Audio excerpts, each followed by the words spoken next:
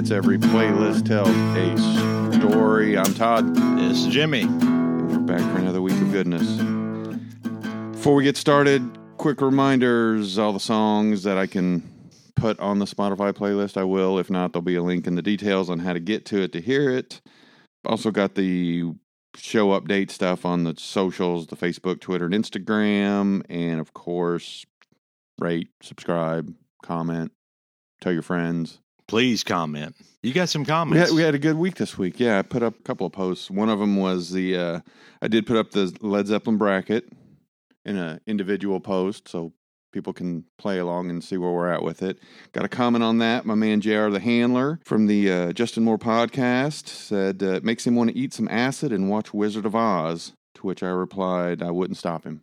You wouldn't stop him. I just said we won't stop you. Well, Wizard of Oz, that's the one. I think that's the Pink Floyd thing. That's the Pink Floyd thing. The Pink Floyd Dark Side of the Moon. But man, knowing JR, he could have his own thing going that we just don't know about. So I'm not taking anything from him. I've always known about the Dark Side of the Moon and Wizard of Oz, but yeah, maybe you put some acid in the mix. Tangerine fits in there somewhere, maybe, I'm sure. Yeah. So again, I ain't taking it from him.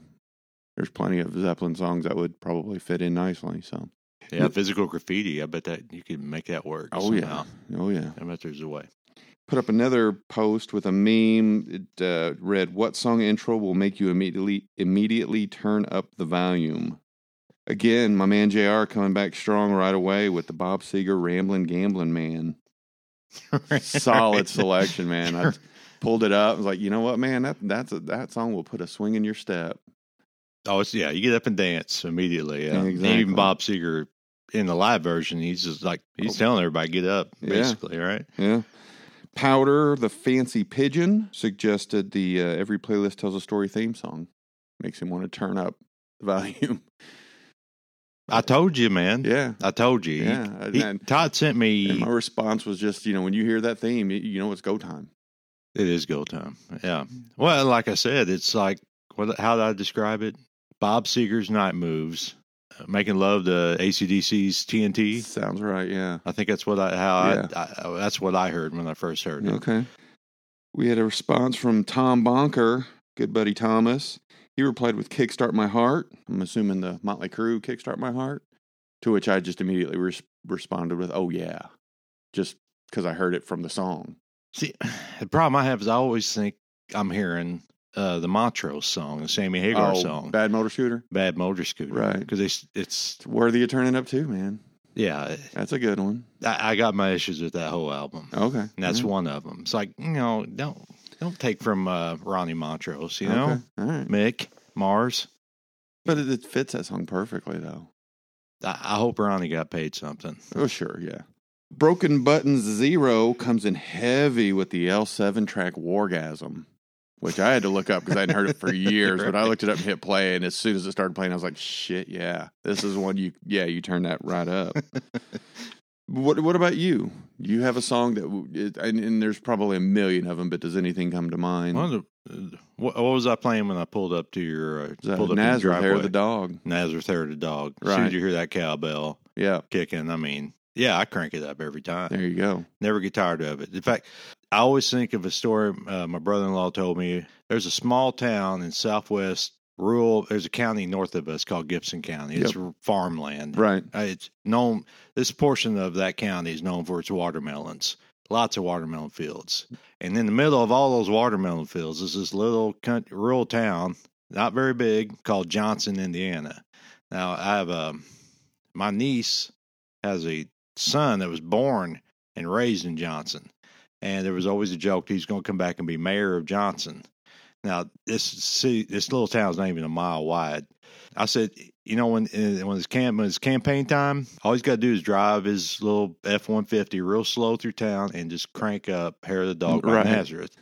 And my brother-in-law said, they'll be like carp, man. They'll just be jumping in the bed, jumping in the back of the truck like carp. Oh, I always think of that when I crank it. That's nice.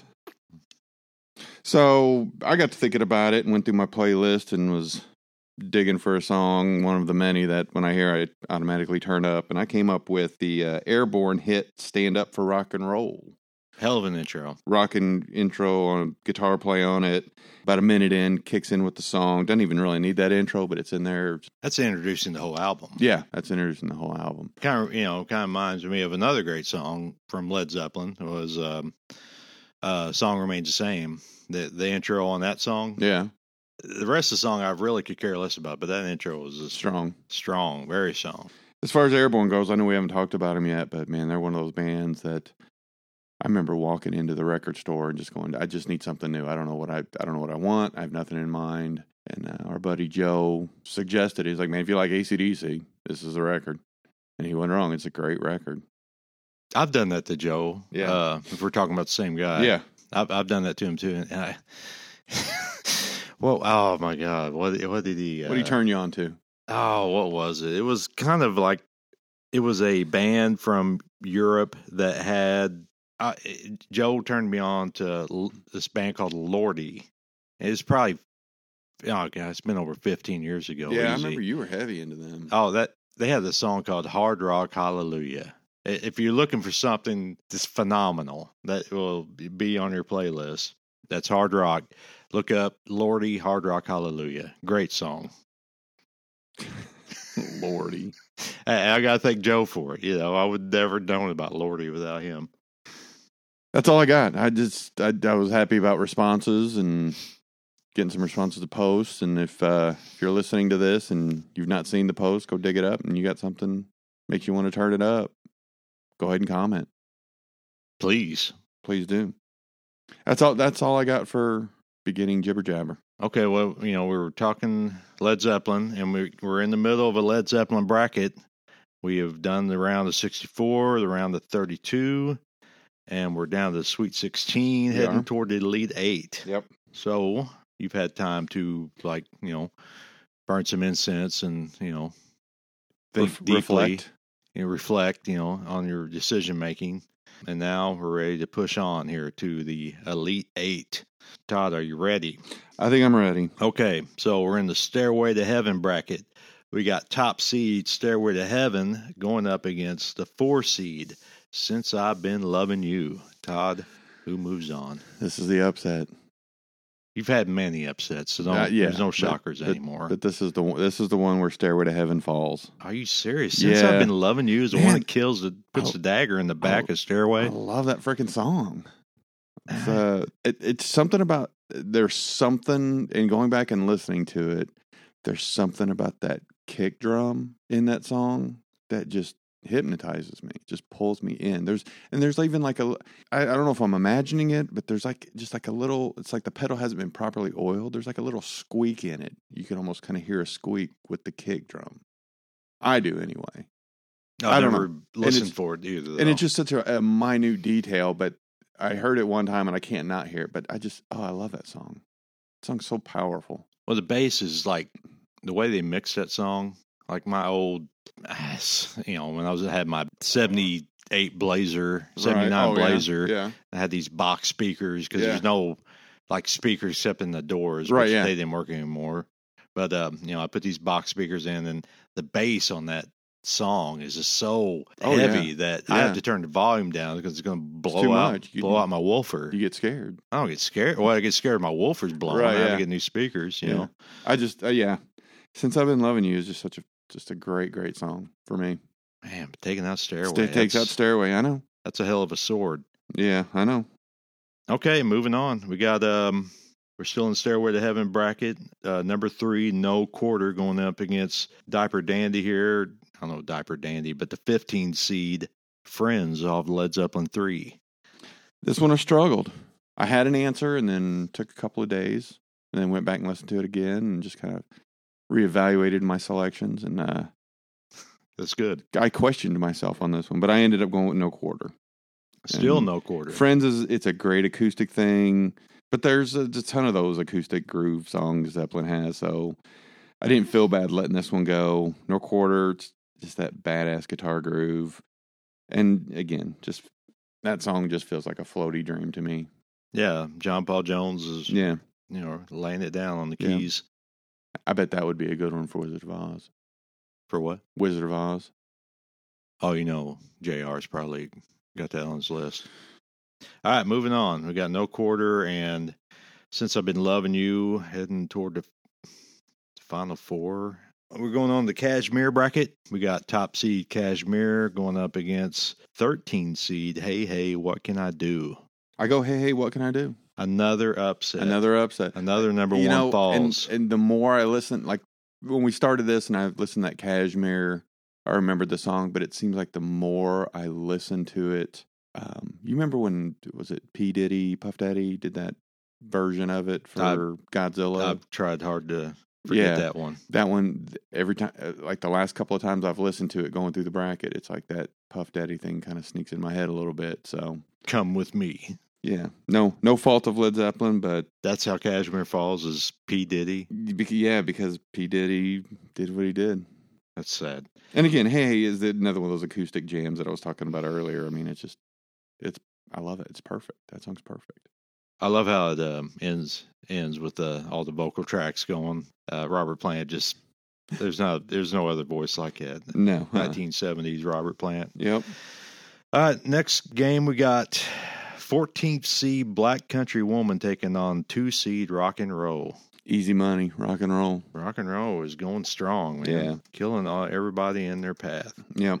Okay, well, you don't need to talk much about rock and roll. It's well-known is what it track is. There. Moving on to the Whole Lot of Love bracket, we got 8 seed Gallows Pole taking on 4th seed Over the Hills and Far Away. Gallows Pole. No kidding? Yeah.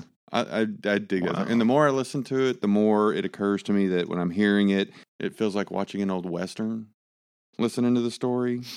Well, yeah, it's definitely got that theme. He's waiting for somebody to come over the horizon. And I'll tell you, one of the things I kind of remembered is this is a song that didn't Page and Plant do that No Quarter live record? Yeah. Years after Zeppelin. Yeah, mid-90s and there. The version on that record is the one that got me. That's the one that turned me onto this song, and ever since, it's like, okay, yeah, I get it. Yeah, that's a great song. These are all great songs. Yeah, oh yeah. Can't fault you for that. All right, next game we got number 11, Bring It On Home versus the 10th seed, How Many More Times? Number 1 versus 2. That walking bass line, man, how many more times? How many more times takes it? Yep. Interesting. I didn't picture these songs being there, but okay, so Gallows Pole and How Many More Times fighting to win that bracket. Final bracket here, we got the Dazed and Confused bracket. We got top seed Dazed and Confused going up against the 13th seed Your Time Is Gonna Come. Yeah, Dazed and Confused. Dazed moving on. Yeah. No real good reason. Just, for me, it's a better song. It's top seed for a reason. Yep. Okay, and then it's a Dazed and Confused opponent will be either the 3 seed Heartbreaker / Livin' Lovin' Maid or the 2 seed Immigrant Song. Immigrant Song's just way too epic. Immigrant Song. Yeah. Wow, this bracket here is following chalk. You got the 1 and the 2 seed going at it in this bracket. Dazed and Confused versus Immigrant Song. All right. So that gets us down to 8. Yeah. Now we're 8, then 4, then championship. Now we're getting into it. Okay, so surviving the final 8, we got Since I've Been Loving You, we got No Quarter, we got Hey Hey What Can I Do versus Rock and Roll, we've got Gallows Pole taking on How Many More Times. In the final bracket, we got number 1 Dazed and Confused versus number 2 Immigrant Song. Doesn't get any easier, man. It don't get any easier. Okay. All right. Weekly struggle for me. Next week, we'll hear the final 4. We're done for this week. And then, like I said, I put the pictures of the grid up there. Maybe you can send me an updated grid, and I'll be able to, because last time I had to break it off into like 4 pictures or something to get it to look right and fit. So maybe I'll be able to do it in just 1 this time. Yeah, well, you could probably, I'll tighten it down where you can just eliminate that first round. Okay, cool. And just focus on the breadwinners. There we go. I think you're top of the inning this week. Let's get into it. So my song this week that I've chosen, I actually chose the story before I chose the song. And this is a story that's doesn't involve me, but it's a story that I've been fascinated with for years. even, I mean, back to the 90s even.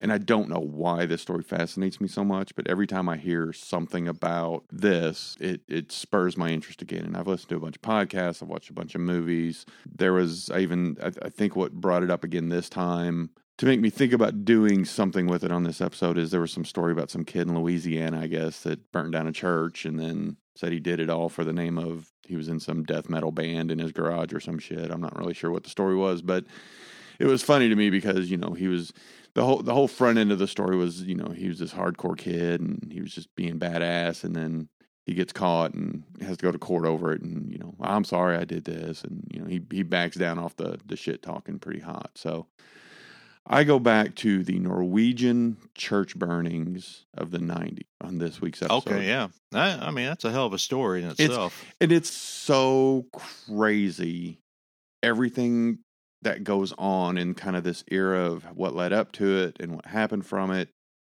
And again, I don't know why I'm so fascinated by it, but it's because they didn't back down. Yeah, they didn't back down. They're for real. They believed what they were doing.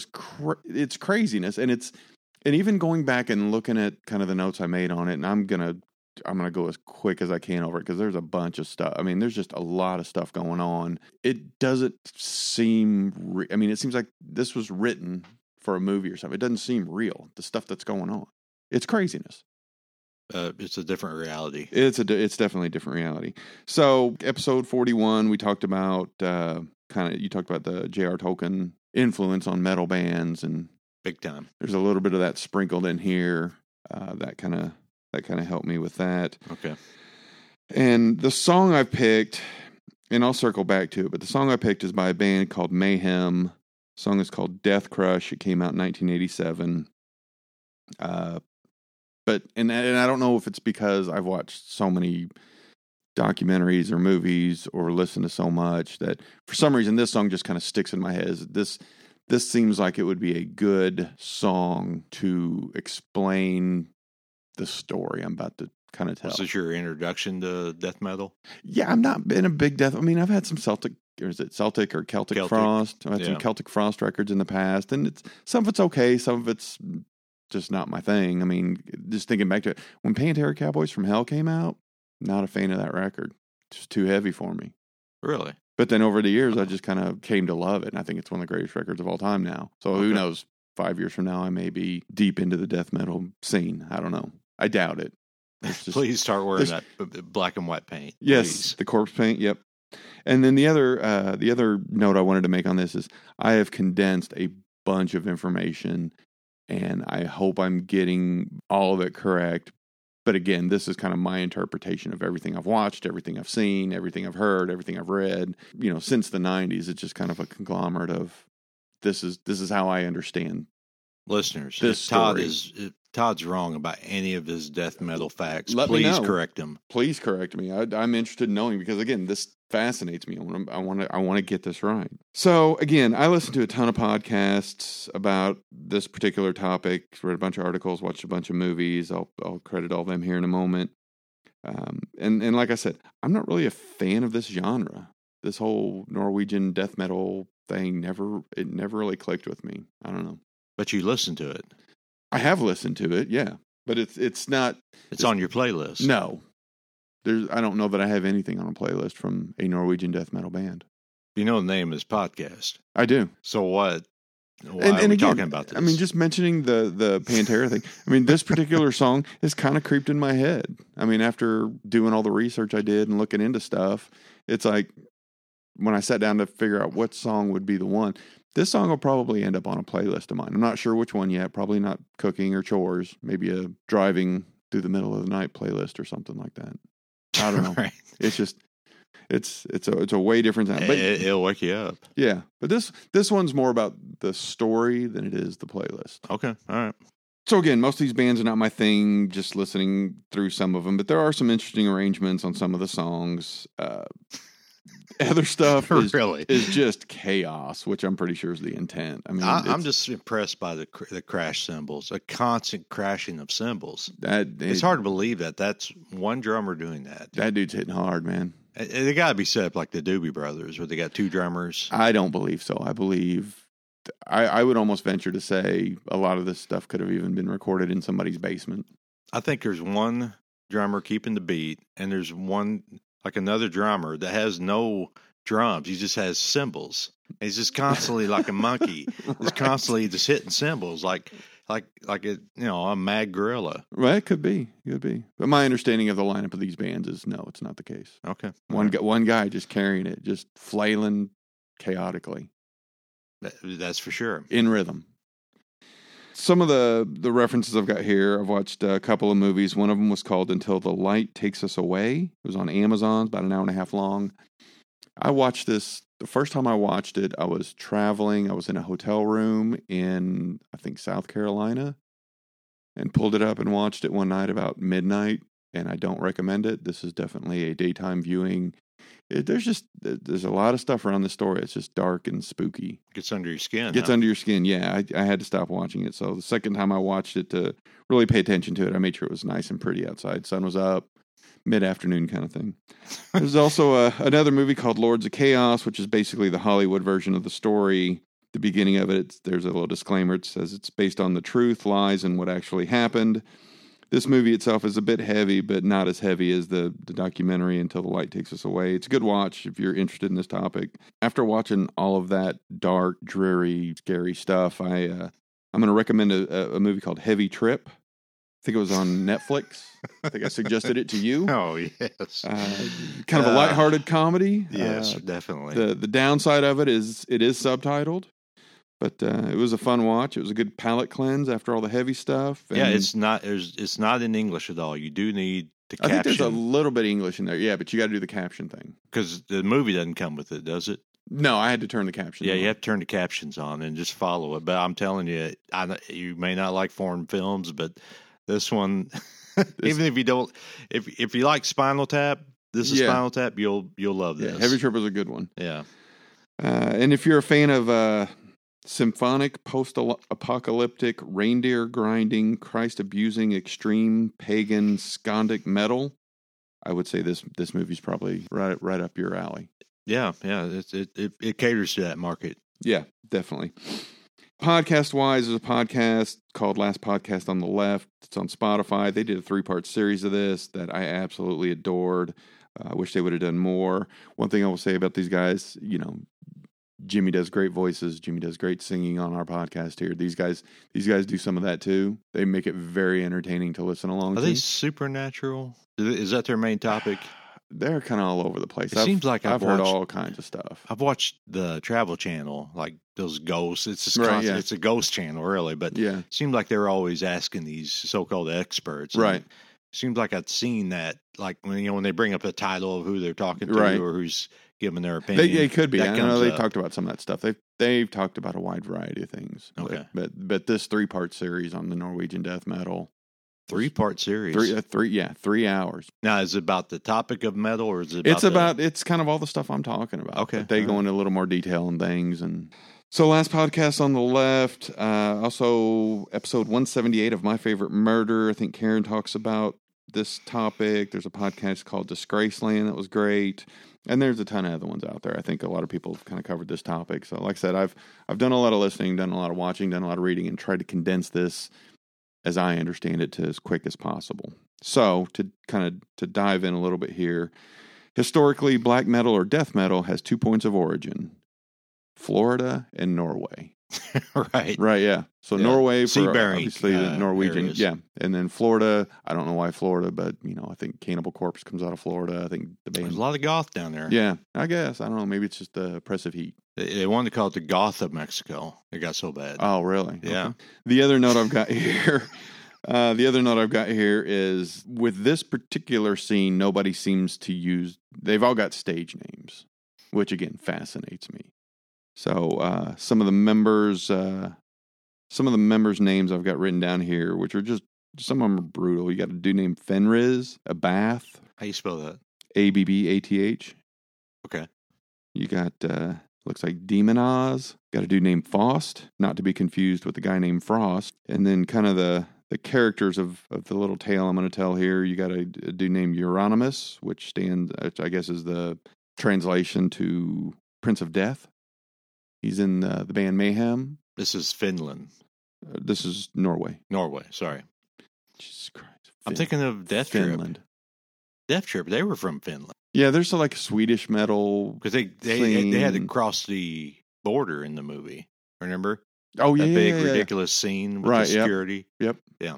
Okay, sorry. Got confused. Okay. So you got Euronymous, who's translation Prince of Death. He's in Mayhem. Also in the band Mayhem, you got a gentleman that goes by the name Necro Butcher and Hellhammer. I think Hellhammer's the drummer, too. Okay, gotcha. I think. I'm not, again, I may be incorrect, but... It would make sense to be on keyboards. Right, exactly. You got a gentleman that goes by the name Dead, who's in Mayhem for a while. And then maybe my favorite is, and then for whatever reason, I wrote this guy's real name down. It's Varg Vikernes. He goes by Grishnak, which was updated at some point to Count Grishnak. It's like, what was that, a vampire horse shack? It comes from, I'll get into it in a minute, it comes from the whole Tolkien thing. Oh, okay. So, I don't know if his name does, but I think his band name does. And there's Demonaz? Demonaz. AZ, okay. Demonaz. Yeah. And just as kind of a fun exercise, I went ahead and did the English to Norwegian translation in Google. And if I could be referred to as Prince Yavla, which would translate to Prince Fuckwad. Yavla. How do you spell that? Jaevla. But I went ahead and typed in the pronunciation key because I knew I wouldn't get it right. You know, my wife's got a cricket. You know, we could make a T-shirt. That'd be sweet. Would you want? You have to think of like a caricature, maybe. I'll work on. Or you just want the name? I'll work on something. Okay, all right. Yeah, maybe we get that cricket thing. Jumping into the look of these guys, you touched on it a bit ago, but one of the podcasts I listened to said, I think defined it perfectly. They look like human marshmallows with eyes, with that corpse paint, the white face, and then the black kind of highlight around the eyes and the mouth and stuff. After they've been taken out of the campfire. Oh, yes. Yeah. They look a little post-campfire marshmallows. Yeah, a little roasted. A little crispy. Yeah. And then the band logos, some of the earlier bands aren't too bad, but it seems like as time has evolved with the band name stuff, a lot of the logos I see today, you can't even make sense of what it is. It just looks like a bunch of plant roots kind of grown together. And there's I like this song's. What was it? It was Nicolas Cage and American Treasure. Like you could look at something, a word one way and turn it around. Right. It's completely something different. Yeah. It's kind of had there's little, there's a name for it, but they had bat wings on one side and up and black crosses on the upside, upside down side. Yeah. And going back to that, the Lords of Chaos movie, I think there was a scene where the band's driving a van and on the front of the van is that Mayhem logo, but it's like in painter's tape or something on there. Right. As far as the music and the sound goes, if American metal at the time, and we're talking the 90s, so if American metal at the time was seen as evil, these guys are next level. This is Satanic Panic era. Everything was the devil, even if it wasn't. For these Norwegian guys, the death metal music was a rebellion against normal song structure. Listening to some of these songs, they're cold, they're lo-fi. There's a terrible, eerie sounding guitar, a lot of screaming for vocals. And even the production on the song was, quote unquote, a revolution. They used poor production, poor gear. Count Grishnak, I think, called it corpse sound. So they had the corpse paint on their face. They recorded using the corpse sound. Everything was about the corpse. Ambigram. Except this is more symbolic. So it's probably a different word for it. Probably. But I was kind of thinking along that lines. Gotcha. First wave of this Norwegian death metal, you got a band called Venom. They're the ones that kind of coined the term black metal. They did it for theatrics. Everything I read said they really didn't take it that seriously. And then back to the names, I found this funny. You got a guy named, the band members go by the name Kronos, Martus, and Abatar. But in real life, it was Jeff, Tony, and Conrad. Of course. So, but, I guess to play into the whole heaviness of it, you got to come up with badass names. Theme. That's having your regular name. Getting to the band Mayhem, formed in 1984. They had a demo that was titled Pure Fucking Armageddon. I'm assuming it wasn't an acoustic thing. Pretty heavy there. They had a record in 1987 called Death Metal Crush, which this song Death Crush is on.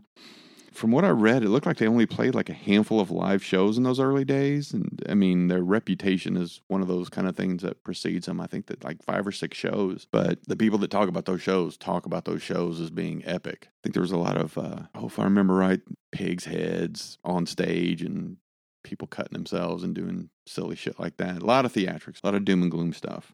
It seems like since in the last, I don't know how many handful of years, there's more live shows based on the amount of live records I see kind of on the playlist. So, and then you got other bands, King Diamond, the Great King Diamond, and a band called Bathory, and a bunch of other bands are kind of part of that second wave of it. And just to go off topic here, if that whole black metal kind of look is your thing, I stumbled across something on Twitter called Black Metal Cats. It's basically these cats with kind of scowls on their face, if you will, or in certain situations, and they'll just like death metal lyrics. It's been a fun little look, so I'll put a couple examples up. And then even more related to that is, you remember that old Meow Mix commercial?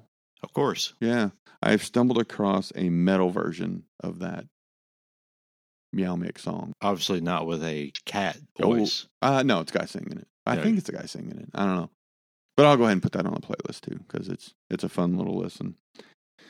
So we'll get back to Norway here. Origins of black metal. What I found is based in cultural roots of Norse mythology. There was some legend on one of the things talked about something called the Wild Hunt. Harbingers of doom that were essentially a gang of dead souls dressed as ghosts led by Vodin would swoop down, steal people, destroy roofs, clog chimneys, nail doors shut, general mischief type shit. The reason for this is they were seen to be punishing these people for not following the old Norse ways. So they took their Norse mythology seriously. Like a kind of a St. Michael, if it was Christianity, or... Not familiar with St. Michael all that much, but... He's God's number one hitman, angel. He's get off the path. Michael comes set straight.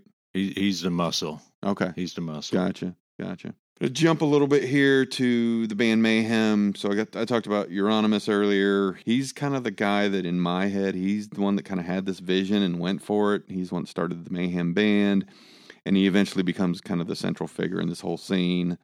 Now, he's got this band, Mayhem. They've had a couple of vocalists. Some guy across the way that goes by Dead decides he wants to sing for this band. He's heard the demo or something. He's got to be involved. So he pens a letter to the band and, hey, I want to sing for you, or whatever it says. And as I can only imagine or speculate that, he gets to the end of the letter and he's trying to figure out just how many exclamation marks to put to really prove his point.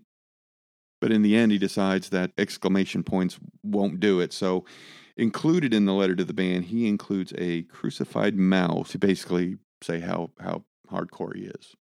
A crucified So he takes a mouse, crucifies it, pins it to a cross, whatever, includes it with this letter to the band that says, hey, I want to be the singer of your band. So he had to use a box to deliver. Yeah. Or one of those big envelopes. But how do you say no to that? How can you say no to that? That's dude's hardcore, man. So this dude named, and again, I don't have his real name written down, but I'm just going to call him Dead because that's what his name was. Turns out he's an extremely depressed gentleman, believed he was already dead, which, looking it up, there's something called Cotard delusion or walking corpse syndrome. Well, Walking Dead. Right? Yeah. So, I mean, he kind of had in his head, he's already dead, so... Zombie. From what I understand, he felt like he died as a child and was just kind of going through this life, not really alive. As a walking corpse. I guess, yeah. Interesting. So, to emphasize that feeling of things, get ready for a show, this dude buries his clothes, digs them up on the day of, so they're all dirty and like he just come out of the grave or whatever. And even more interesting to me, carried around a dead crow in a bag to sniff before shows to get the stench of death in his nostrils. I wonder what, when he goes and gets ice cream, what his reaction is. I don't know. Is he still around? No, he's dead. I'll get into that. He's really dead now. Dead's really dead. Okay. Yeah. Did he bury himself? In a way. Okay. Yeah, I'll go into that. Okay. And again, say what you will, but that sort of devotion, you don't see that in today's bands. Devotion, is that what you call it? I'm calling it devotion. That dude was, he did things for his craft. His craft. Yep, that's what I'm going to call it. Yep. Okay. And Dead is also credited with creating the whole corpse paint image, the marshmallow thing we talked about earlier. He's the one that supposedly that kind of came up with that whole face paint thing. Fast forward, April 8th, 1991, Dead and Euronymous are sharing a house somewhere. Dead ends up killing himself, and I saw something that said, I think it was Count Grishnak was talking about it, but Dead wrote him a letter at some point saying he had this shotgun but didn't have any shells, and so I guess supposedly the Count hooked him up. The Count sent him a shotgun shell, which maybe the shotgun shell he used to take his own life. I'm not really for sure. That whole... But the Count didn't know. No, I don't think the Count knew that that's what he was looking for a shell for. I think it was just a correspondence of, I've got the shotgun, but I don't have any shells. So I think these guys are they live out in the woods and they're running around shooting guns and... Country folk. Gotcha. So, April 8th, 1991, Dead kills himself. It's pretty graphic in some of the movies I've watched, too. The Lords of Chaos, it's a graphic scene. They talk about it a little bit in the Until the Light Takes Us Away movie, but it's tough watch, man. It's tough watch. They don't show the body, do they? Well, interesting you ask. So, Dead takes his own life, leaves a note, says, quote unquote, among other things, excuse the blood, and then lyrics to some song that I think was called Life Eternal. Euronymous comes home, sees his roommate, singer of his band, has committed suicide, done a bunch of cutting and shotgun and all that mess. Mm-hmm. Runs out and gets a disposable camera. Comes back and takes pictures. That's his first reaction. Which is craziness. That becomes the album cover. Funny you say that. There's a Mayhem album cover, Dawn of the Black Hearts, that uses a picture. That's so predictable. Yeah. Yep. And I think there's a story that he didn't mean to do it, because I think it's like a bootleg, I guess. And supposedly the picture got stolen to use for the cover, but I think a lot of people call bullshit on that. Yeah, do you imagine what the poor girl at CVS Photoshop was thinking when she saw that? I can't even imagine. And if that's not enough, the story goes that Euronymous also collected parts of the skull and made necklaces for people he deemed worthy. The only thing that gets me through this, I just have to tell myself, none of that's true. It was all just chicken bone. Well, CSI had to be called, right? I don't know if they had CSI in Norway back in the 90s. Not really for sure. CSI Norway, wasn't that? Was that show? Was that the one that came on after New Orleans? Could have been. Yeah, you're right. What made me also feel a little bit better about it is, by all accounts, Necro Butcher was the only one that was really kind of bothered by it. So I think Necro Butcher was, what are you doing, man? Pictures and bone necklaces? The irony that Necro Butcher right. the one. Necro Butcher is the voice of reason. Thank God for Necro Butcher. Amen. Fast forward a month after Dead's death, Euronymous borrows a little money from his mom and dad, opens up a record shop called Helvete, which translates to hell. So basically he opens up the Hell record shop. Gathering place or headquarters, if you will, for the black metal scene. Decor, as you can imagine, dark, candles, weapons, skulls, bones, etc., shit like that. And a soda machine. And a soda pop machine, yeah. Started a record label for black metal bands called Death Like Silence. Had bands on it like band names Immortal, Mayhem was on it, of course, Dark Throne, Emperor, things like that. And one thing that kind of made me laugh is in that Lords of Chaos movie, there's a scene where they're in the record shop and, the UPS guy or delivery guy shows up and he comes in and, hey, is this Death Like Silence? And Euronymous is behind the counter. He goes, no, this is Death Like Silence. And does it all heavy metal, which is badass, which is classic metal move. I loved it.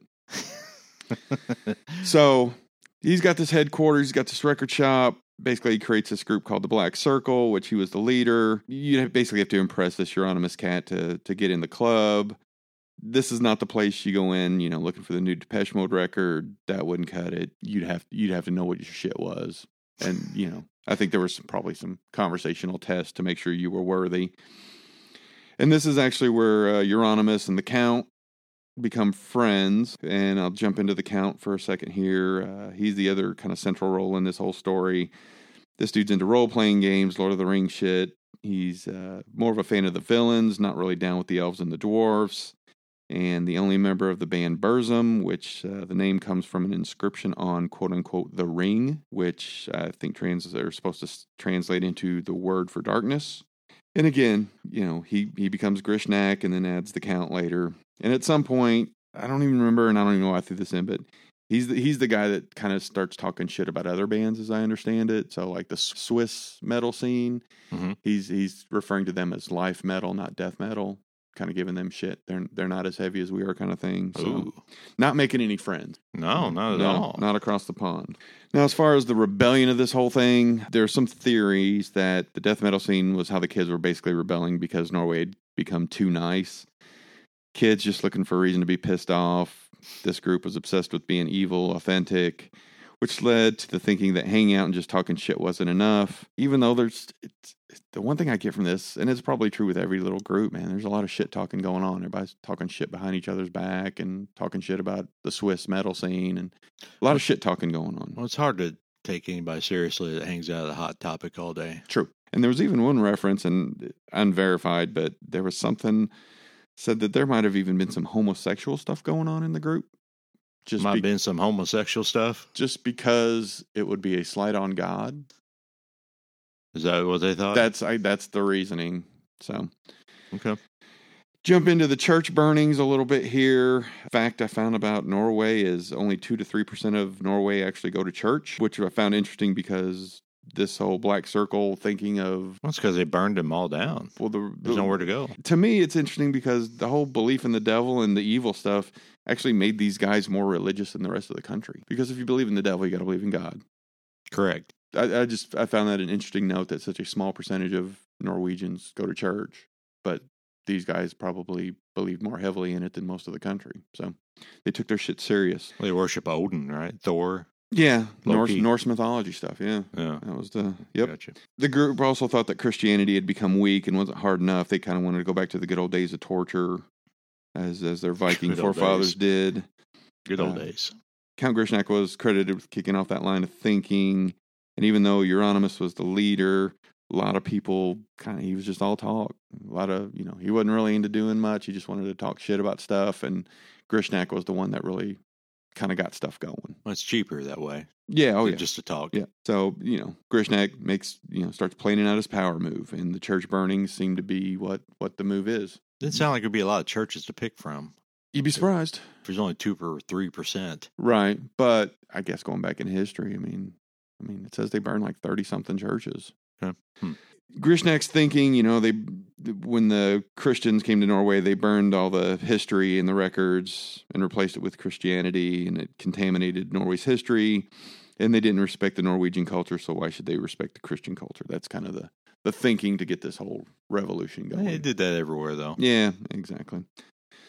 So early in the 90s, basically, they start off with just kind of robbing some churches, cemeteries, and of course, things escalate. June 6, 1992 is marked as the first church burning. It was a church that was 800 years old, and the cross of the church was believed to be built on a Norse worship altar. Suspected that Grishnak led the charge, as he believed in the old gods, mythology type shit. And the date is important, June 6, 793. It is the marking of one of the first Viking raids in history in Britain, where Vikings pillaged a monastery and killed monks.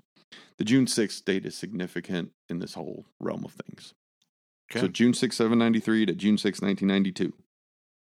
Does that day have a holiday celebration? Nothing's popping up on my Google Calendar. Okay. So, all right.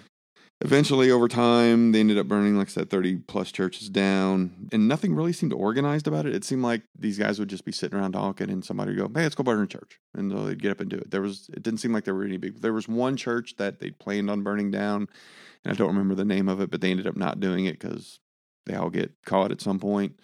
But for the most part, it seems like it's just all kind of spur-of-the-moment type shit, which is kind of frightening. There wasn't no big plan here. No. And the other thing that, going back to the churches, some of these churches dated back to like 1150 AD. So these are old churches. Yeah, it's a shame. I know, yeah. I mean, if nothing else, just for the architectural beauty of these things. Well, the history of your country or the town or whatever. Right, yeah. So in these church burnings, 2 people died. One of them was a firefighter. Again, most of these were done at night, not a lot of pre-planning. one of the reasons for, I guess, making churches another reason for making it a viable target is they have a large number of stave churches, which are basically churches made of wood, medieval structures, highly flammable, so it doesn't take much to get these things going.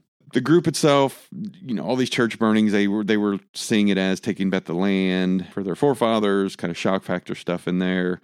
The churches, again, viewed as structures that erase their Norse mythology with Christian ideology, essentially erasing their culture.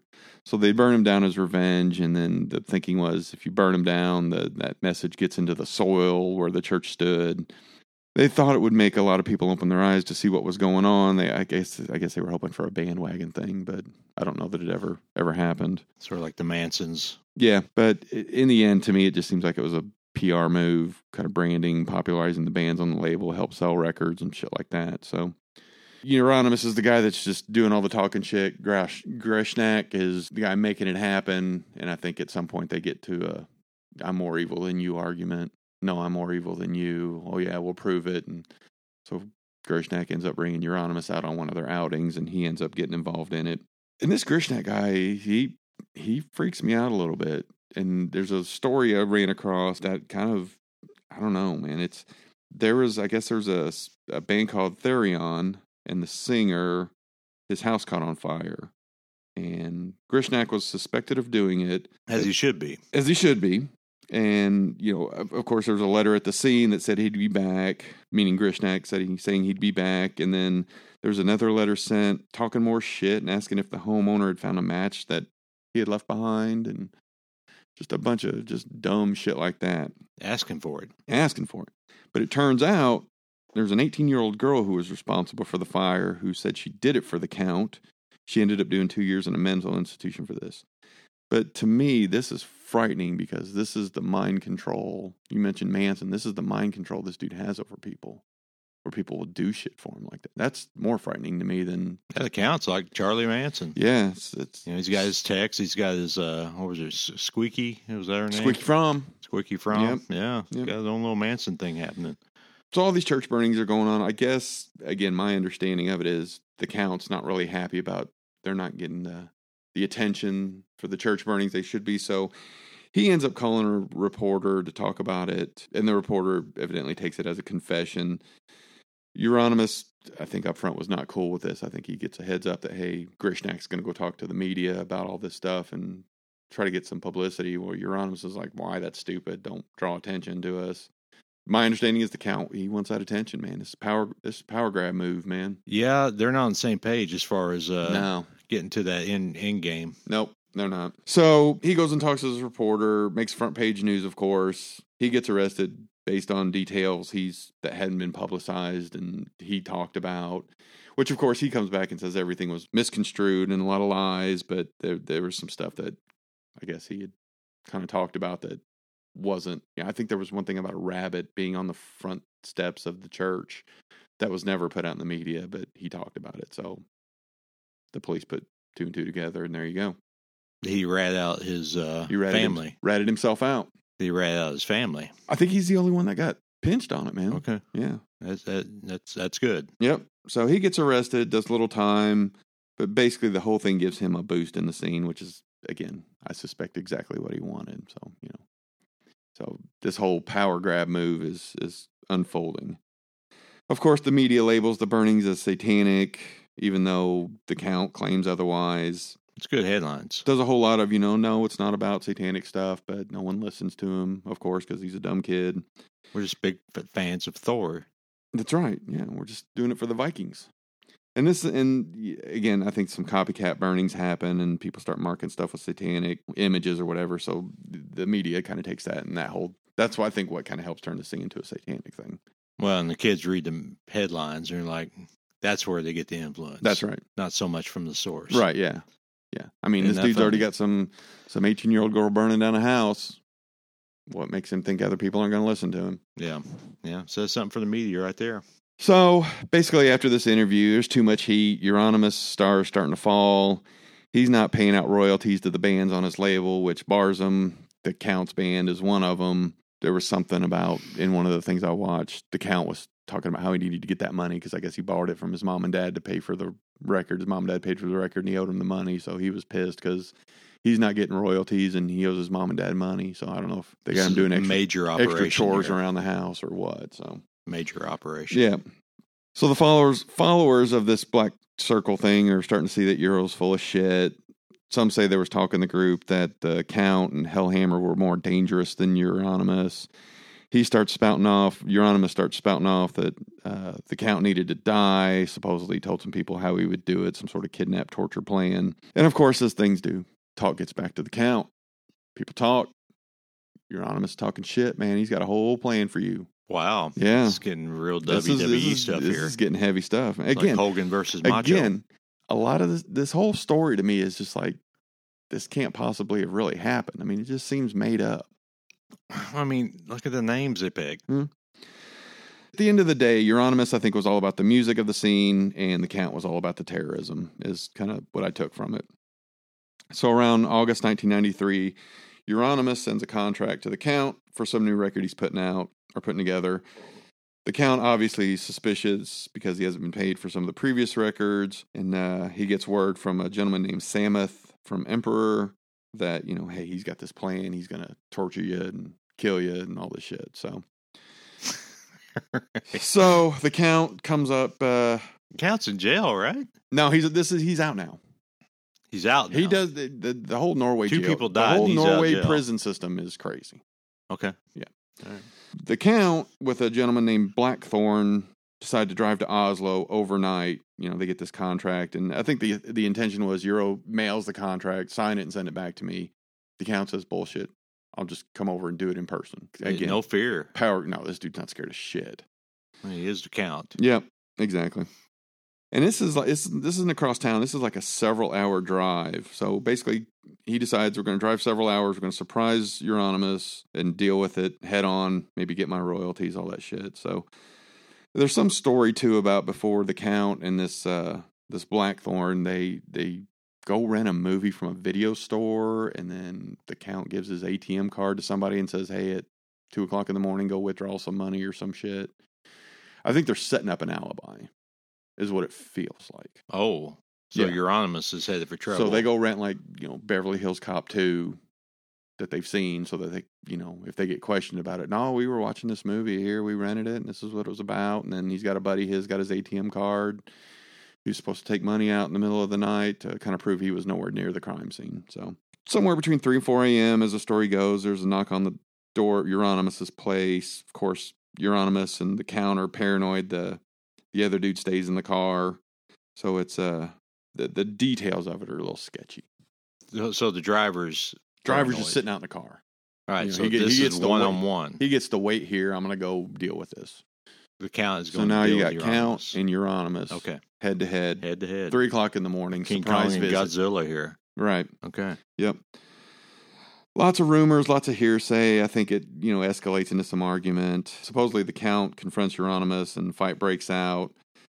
There's accounts that Euronymous pulled a knife on the Count first, which I can only imagine when I see that is, I wonder if Grishnak kind of does that Crocodile Dundee.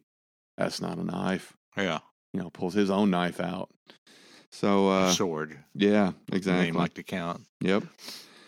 As the story goes, Euronymous runs upstairs where supposedly the shotgun that the dead used to kill himself is stored, but not been confirmed.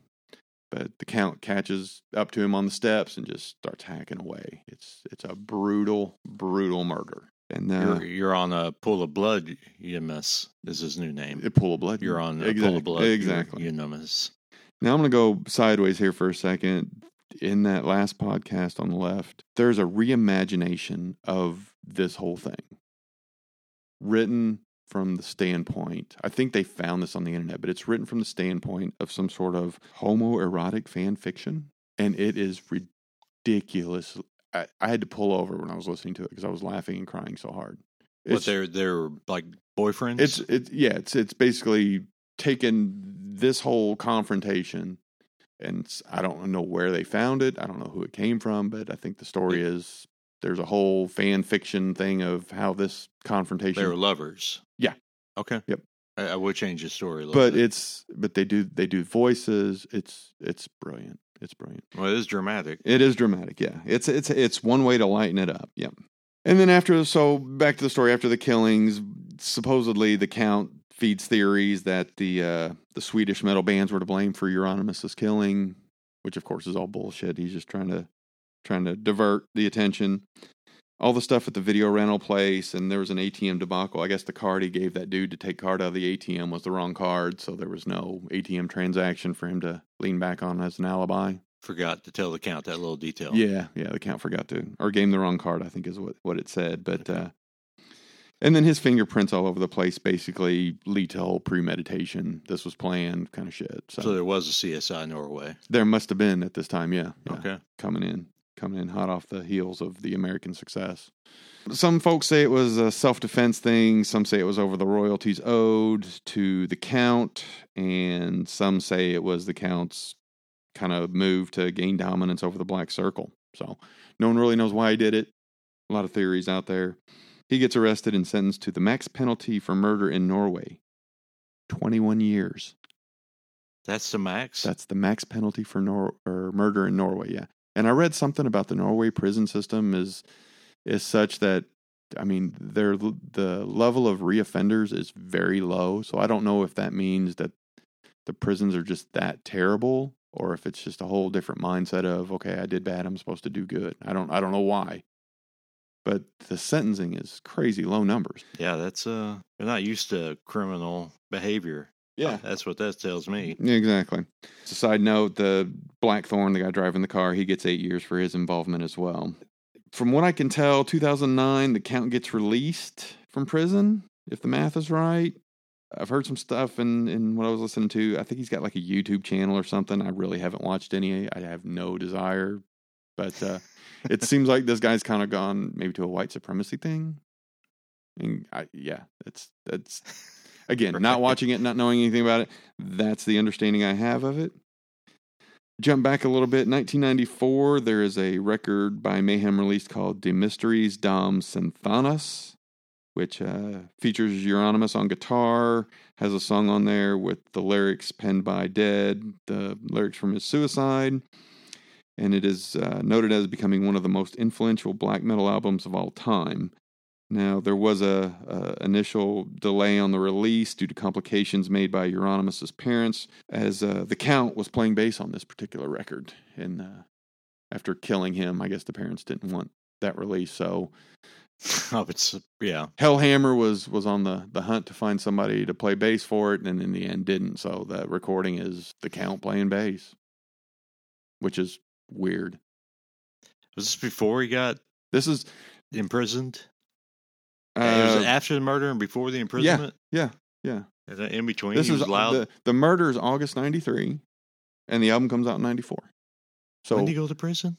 He went to prison after the murder in 93. How much time But passed? This record was recorded previously. Oh, before. Yeah. Before all this goes down. So this is a demo version of something sitting around. Before. And so after all this goes down, this album gets released a year later, and shit hits the fan. You can't put that record out with that dude that killed my son. Yeah, playing bass. Well, it's kind of like a Badlands story with their lead singer. Who was the lead singer? Jakey Lee's Badlands. Was it Ian Gillan or Ray Gillan? Ray Gillan. Ray Gillan. Yeah, when he had contracted AIDS. Yeah, but continued to sleep with groupies. Right, and and then he died of AIDS, and that's the whole issue with the Badlands Ray Gillan albums. That. Yeah, never knew that. They refused to release those albums because of what Ray did before he died. Yeah. Okay, along that lines. And although there's a lot of members that have rotated in and out of Mayhem, but they're still making records. Like I said, they've had a recent release in 2019. Seems like a lot of live albums, which I applaud these guys for that. Doing a lot of live albums. They get that whole, you don't want to hear the new shit. You want to hear the hits. So they just keep putting out live records. So I dig that. It works for Kiss. Yep. That's going to conclude how I understand the Norway church burnings of the 90s. Again, no idea why I'm fascinated with it. Just a bunch of dumb kids doing dumb shit that gets out of hand. But yeah, I don't know what it is about this story, man. But it seems so unreal to be true. I wonder what David Caruso would have said when he that'd found Euronymous. Yeah. He's always got that one line before he's put the shades on. That'd been badass. It'd been like, well, that's one dead goth in the loft. Yeah. Oh, goodness. So I don't know if I have a playlist that I refer to that I drop his song into, probably, like I said, some sort of rock playlist or something. But I picked it because, to me, it seems to be the starting point, and I heard a lot of it doing the research on this and watching the stuff I did, so I guess that probably weighed heavily on it. But one thing I did discover is Spotify does have a black metal essentials playlist. Essentials. Wow. Yep. Which like a multivitamin. Went through and listened to a couple of those tracks. Not bad if that's your thing, or you're looking to dive into that world. That might be a good starting point. Okay. Yeah, essentials. Right. So that's my story. That's the Norwegian church burnings. It's fascinated for years. Continued to fascinate me for years. I gotta look into this dead character you're talking about. It's craziness. It's chaos. I'm suddenly fascinated with Dead, the guy named Dead. Yeah, exactly. And see how he got the way. And I skipped over a bunch. There's a bunch of other stories I had in here that I just skipped over because I was going on way too long anyway. But there's. Yeah, I'm sure everybody needs a bathroom break after that. It's nuts. Yeah. So, all right, we're back from a break. Hey Todd, before we carry on, I did look up a website called metalcallout.com. Okay. Is a death metal name generator. Oh, sweet.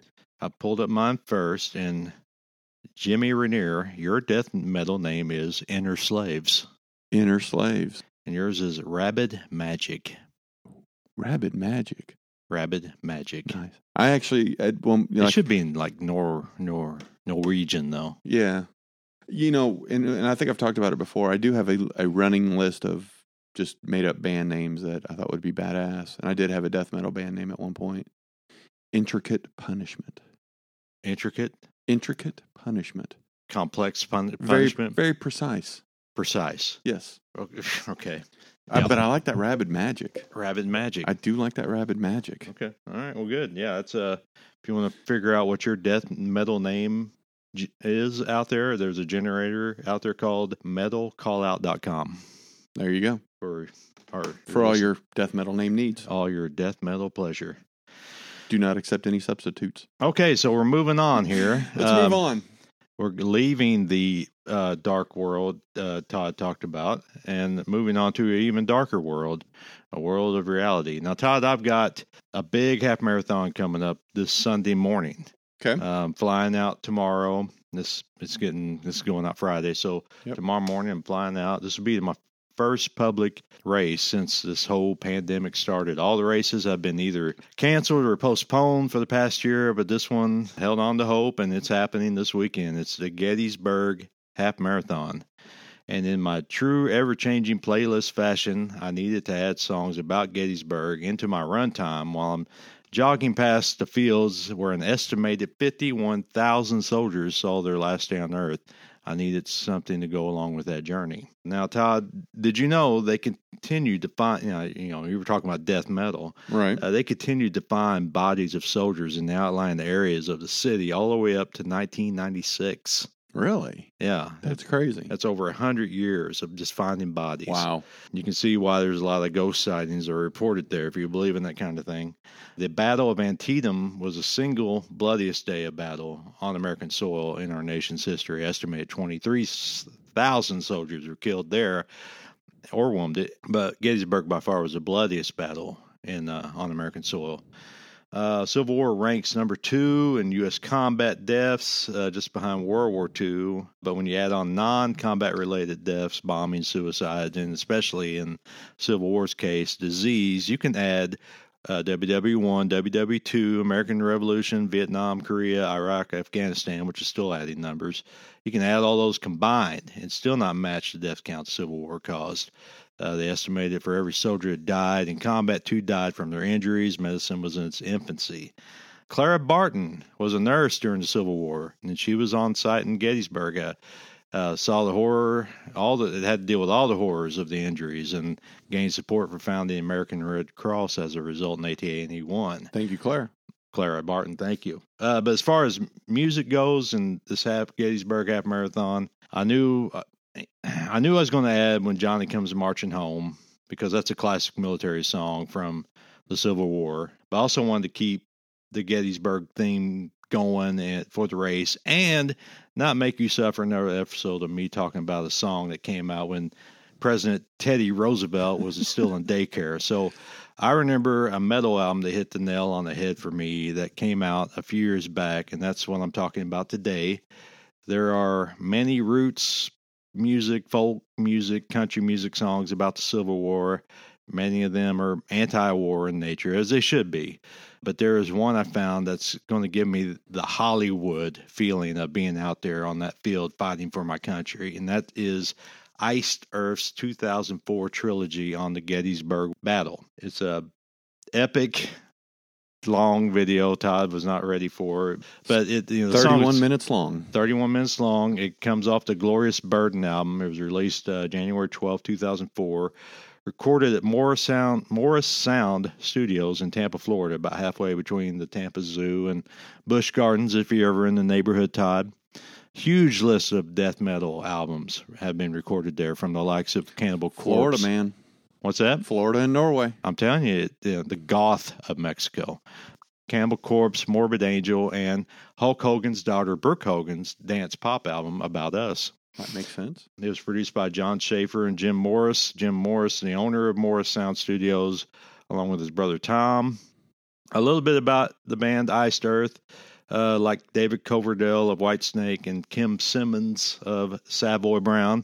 Iced Earth evolves around one consistent band member, and that member is guitarist / principal band songwriter John Schaefer. Now, unfortunately, the Franklin, Indiana-born, Columbus, Indiana-living Mr. John Schaefer has given the band Iced Earth a lot of publicity lately for his antics. QAnon invasion, is that what we're calling it? Of the D.C. Capitol back in January of this year. He has had to put the band's future on ice. Get it? Iced Earth, for his poor decision-making that led him to be on the FBI's most wanted list for 6 felony charges. Now, I got the 6 felony charges here, but you had an update you told me earlier I did. today. I saw that I think he's pleaded guilty to 2 of them. See, the 6 felony charges were knowingly entering or remaining in any restricted building or grounds without lawful authority, disrupting the orderly conduct of government business, knowingly engaging in an act of physical violence against any person or property in a restricted building or grounds. I guess, because you can't spray. I think he had bear spray. In the security's face. Yeah. That probably is number 3 reason. Number 4 reason, violent entry and disorderly conduct in the Capitol building. Number 5, engage in an act of physical violence in the Capitol building.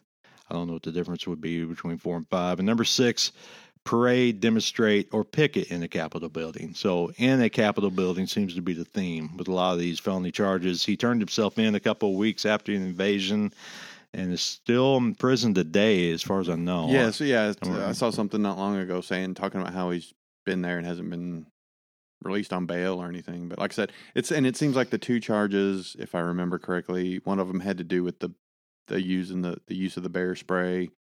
Right. And the other one was like kind of, I don't know which one it was, but it was more of a trespass thing. But it said, he could get up to like 30 years. Yeah, it's, I hope he really believed in what he was doing, because he's paying a hell of a price. Sounds like he did. Hell of a price. Yep. And I bet he wishes, I wish we were under Norway's laws. That's right. Because he'd be gone. He'd be out next week. Yeah, 6 weeks. But before all the Schaefer's buffoonery, you had a band, like I said, designed much like Whitesnake, where one person was in control and the band's other musicians as a rotating door of hired guns. 30 former band members, going back to its inception, January 20th, 1985, beat out Whitesnake by 1 musician, but still slightly less than the 65 former members of Savoy Brown. Right. Savoy Brown had a 20-year head start. So I'm thinking before his buffoonery, they were on pace to break that record. Sure. As far as the album, my song comes off of this week. It's called, like I said, Glorious Burden. It's an epic 78-minute, 47-second concept album about random moments in military history like the American Revolution, World War I, the 9/11 attack, Napoleon's defeat at Waterloo. But what commits the most runtime, like Todd said, and it's actually 31 minutes, 59 seconds to be exact, So, yeah. is Iced Earth's heavy metal dedication to the three bloodiest combined days on U.S. soil, July 1st through July 3rd, 1863, and it's all around the tiny southeastern Pennsylvania town of Gettysburg. I must say the production on my song this week is fantastic. The song, this 32-minute epic, is broken down into three songs.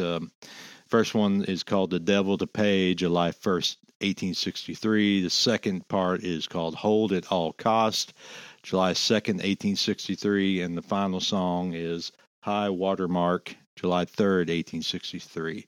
So a song for each day, doing the play-by-play of the battle as it went down each of these days. You got Tim Ripper Owens on lead vocals, fresh off his gig as the frontman for Judas Priest. Yeah. Love the way they layer the lead and the backing vocals on day one of the trilogy, the song The Devil to Pay. They start out with the national anthem. They open up with the national anthem. Very fitting, only for it to be cut off by the sound of cannon fire and then cavalry drums, and then you dive into the main meat of the song. Great flow in transitions between those three or four items there. It is very symphonic. Yes. Not what you would expect from a metal band. Like There's a lot of symphony stuff going on. There's a reason for it. There, when you throw, in the middle of that Devil to Pay, the first section of the trilogy, they throw in a metal guitar cover of When Johnny Comes Marching Home while blending harmonies from the Prague Philharmonic Orchestra. Just brilliant. Schaefer and Morris did a great job blending the orchestra in throughout the entire trilogy. Fantastic work. Iron Maiden, eat your heart out.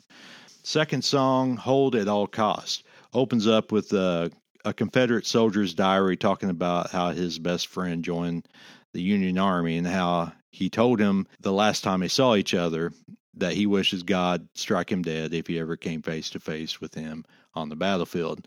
Kind of channels the song Two Brothers, another fantastic song about the cost of the Civil War on a family divided. Todd, I think your buddy Chris Stapleton released a cover of it a few years ago. I kind of lean toward the acoustic version of Two Brothers, like the Tammy Tuckey / Allie B. Almo version. But yeah, Chris Stapleton had a very studioized version of it. A lot of, Civil War sounds happening, I guess. Or after I like that you call him my buddy. I know. Two got a picture together. No, that's Jamie Johnson. Oh my God, you're right. All right, so after the diary intro, the song transitions back to day two of the Gettysburg Battle, where we have Robert E. Lee looking for a way to finish off the Potomac Union Army here on the outskirts of Gettysburg. If Lee can win here, he has an open road to Washington, D.C., where he can force Lincoln into peace negotiations and recognize the Confederate States of America as a separate nation. Got one army in his way from total victory of the war, and they just happen to land here in Gettysburg. There you go. As far as day two plays out, it's all about Union General Dan Sickle. Crazy Dan, in hindsight, caused a lot of unneeded drama that day. Fun fact about General Dan. General Dan. He locked ice cream, and he was the first person to ever use temporary insanity as a defense in a court case. No shit. Old Uncle Dan killed his wife's boyfriend on the side just outside the White House in D.C. in Lafayette Square, which I think is just north of the White House, and was put on trial for murder and pleaded in temporary insanity and won the case.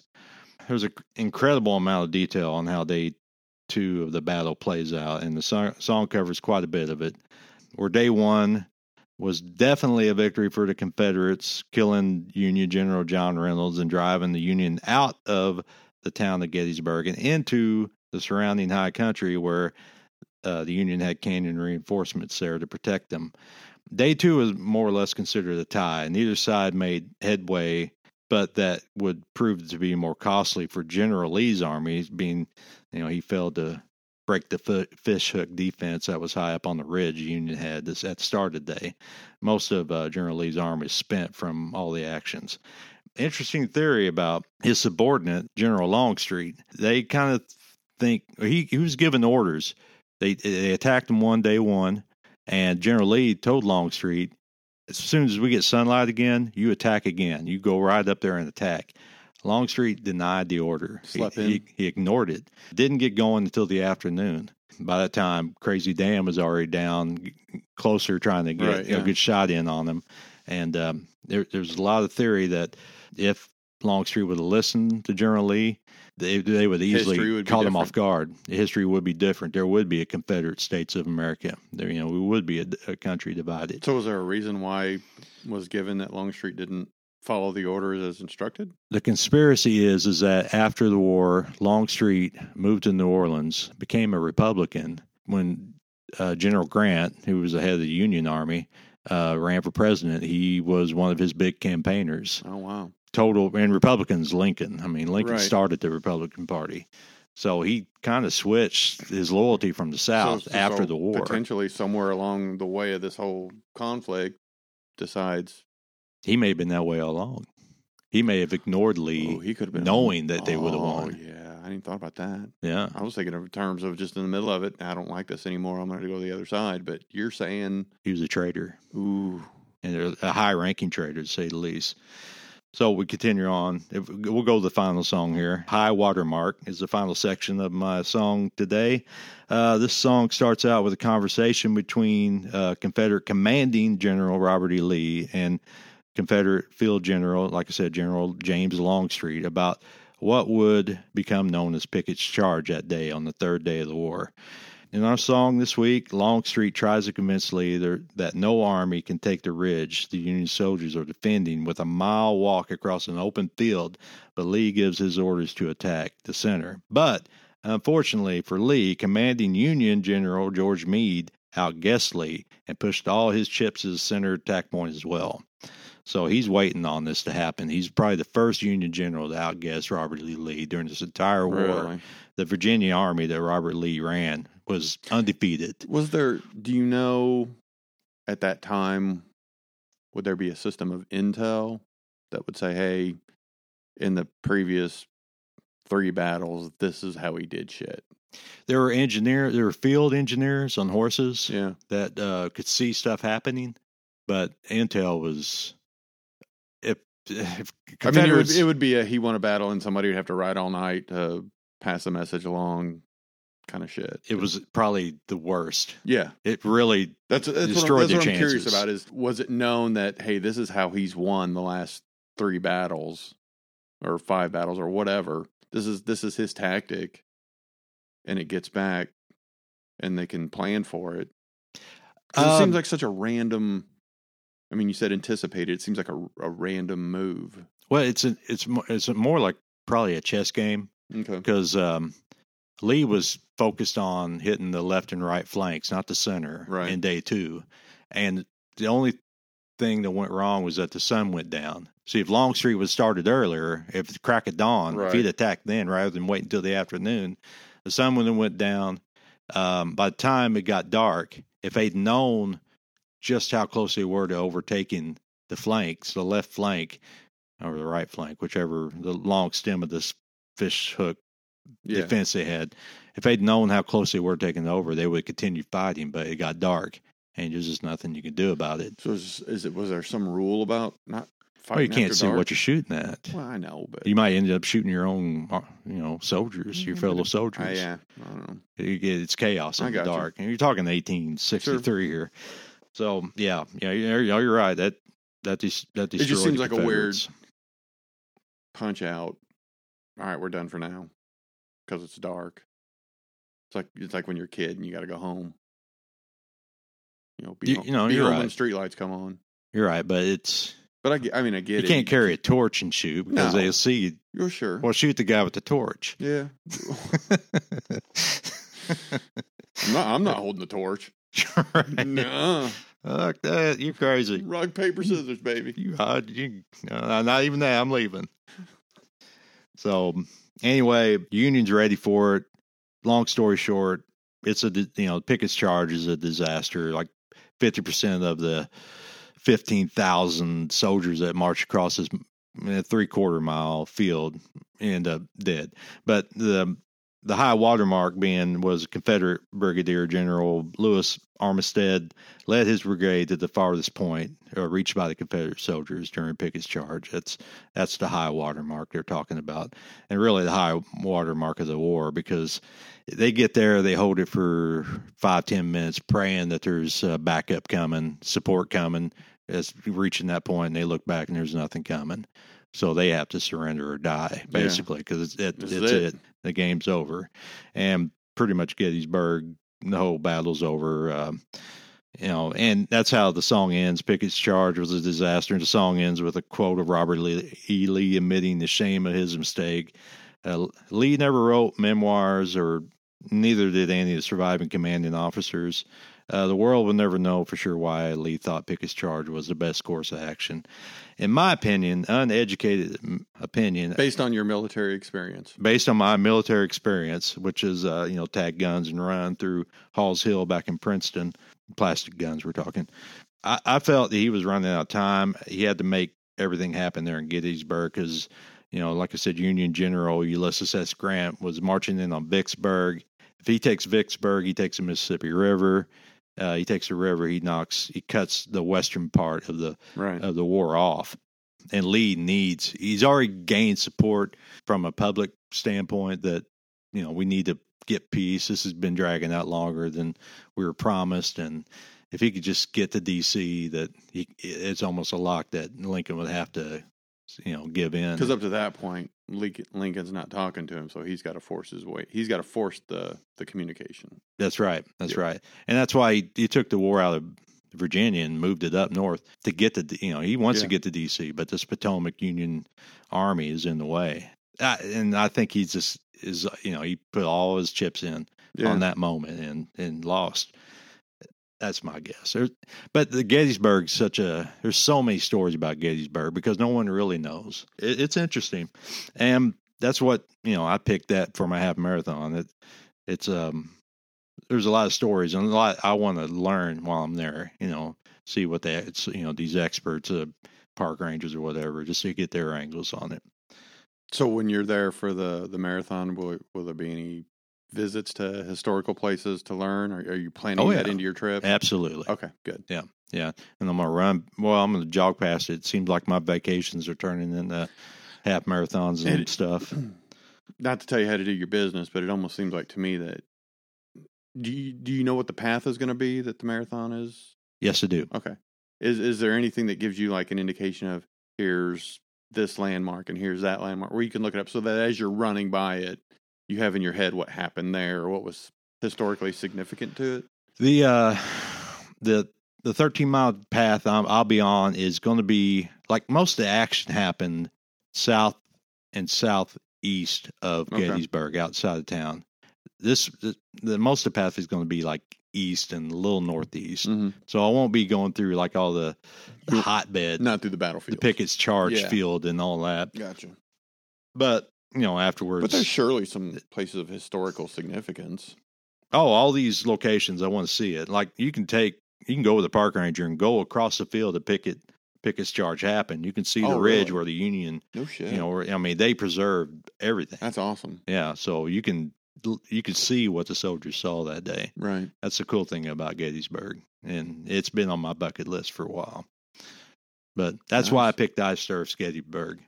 So is this 3-song epic? Is it going to be? Will it be on your playlist as you're on repeat participating? Yeah. On repeat. Yeah. Nothing else but this. This is all you're listening to. I might mix it up. Well, I might have Hair of the Dog Nazareth. I was going to say, throw that Nazareth in there. Yeah, I'll crank that up for sure. Just like you said. So, yeah, but it's 30 minutes. I figured, I'd probably get done. I'm not the fastest jogger in the world, so 2.5 hours, 3 hours, somewhere. Is that what that would take you? Yeah, so a good 30-minute song helps. Okay. Man, but 6 times in a row? That's all I need. That's all I need to know. If I listen to 6 times, I'll be done. That's a lot of listening to the same thing over and over. I mean, I don't know. But you're in the place where they're singing about. I guess you can get. I don't know. I'd like for you to have a backup plan just in If case. you went to Norway, you'd definitely crank some death metal. Oh yeah. That's what I'm saying. Yeah, but I don't know if I'd do it for the whole trip. I'd sprinkle something else in there. Right. Keep it interesting. Well, to offset the darkness. Yeah. Oh yeah. Yeah. Because I get scared, man. Scared easy. Really? What scares you, Todd, the most? Ghosts. You got ghosts? You see ghosts? I don't see ghosts. You see dead people? But I'm scared I'm gonna. You're scared you're gonna. Yeah. That's why, I mean, just like, I was talking earlier about watching that thing. Stuff like that, man. Give me a 4:00 sunny afternoon before I watch anything scary. There's nothing worse than like going into a movie theater to see some terrifying movie. You know, you go in for that early showing and it's still light outside and you come out and it's dark and there's 3 cars in the parking lot and you just, nope. I kind of look at ghosts like they're just people. They're just people. If they're in your house, you tell them to get the hell out. You just call it out loud. That's what you're supposed to do. Right. That's what they tell. Don't get scared. And speaking of ghosts, I've not mentioned this. I have got it on good authority that we locally have had a case of exorcism or like a possession thing. I've caught in this story, and it's probably second, third hand. I don't know how many versions it's gone through, but locally here, supposedly, as I understand it, some woman who goes to a local church had some stuff going on, showing the behavior of somebody who's been possessed within a 10-mile radius. And the story I got is come to find out her neighbor was playing with a Ouija board or something and supposedly released something. And she was like that poor mouse. And she got hit with whatever and stigmata. Had to do the whole ceremony to free her up. I heard about this some couple woman weeks ago. at some local church. That's pretty loose. I'm being loose because I don't know the exact details. Like I said, I'm getting this story second, third hand, but the source I got it's pretty reliable. Pretty reliable. Right. Heard it from a friend. The person that's told me about it is not going to bring from a friend who heard it from another. You're possessed by a demon. He's not going to bring it to my attention unless he believes it's happening. That's all I'm saying. Now, again, I'm not 100% it happened. I'm just passing along the info. But pass along it. But I've heard stories of that whole. I think, as I understand it, the possession, the exorcists, the priests that are trained in doing the exorcism and stuff, it's a whole, like, I don't want to say secret society, but I think it's pretty secretive. I don't know that. It's a hell of a vocation. Yeah. But as I understand, there was one priest at a church that people loved him. And then all of a sudden he was on some sort of mission trip or something for a while. And the thinking was he's in Rome getting trained up. The local guy. The Christ compels you. Yeah. Learning all that Latin. It's a lot, man. You can't. If it was just as easy as Christ compels you and sprinkling salt around you, everybody'd do it. It burns. Little sage. There's more to it. Now you're talking a little voodoo stuff there. Going down to Louisiana. Well, it's all related. Anyway. What an epic, long-ass story day it's been today. Yeah, metal related. It's always going to be long and epic. Yeah, so I'm glad I got it out of my chest. More and more, I'm becoming more interested in history of things. Yeah, I'm an uber nerd when it comes to history. Yeah. So I'm always looking for opportunities without dragging the podcast out for an hour or whatever. Yeah. All right. Well, this has been a nice long one looking at the ticker on here. Yeah. Did we break the record? Depending on how this thing edits out, it very, very well may. Yeah. I always say that, though, and it always comes in about the same. But this one, looking at the ticker, might be a little longer today. So if you stuck with us, thanks. Yeah. Appreciate it. Should we keep talking to break it? Stretch it. If you have any details that I've misconstrued on my little story, please let us know. Every playlist tells a story at gmail.com. If you got any insight on Jimmy's Gettysburg story. Or Todd's death metal, murder, or church burnings and murder. Yeah, that's what I'm saying. Yeah, if you get details I've gotten wrong on my little story, let me know. What's your attitude toward ghosts and exorcisms? I don't know. We covered all of it. we've gone all over the place. Everything from Robert E. Lee to a guy named Dead. Yep. Yeah, all right. All right. Well, that's it for Every Playlist Tells a Story, the podcast this week. If I don't see you before your run, good luck. Thank you. And we'll be back to do it again after.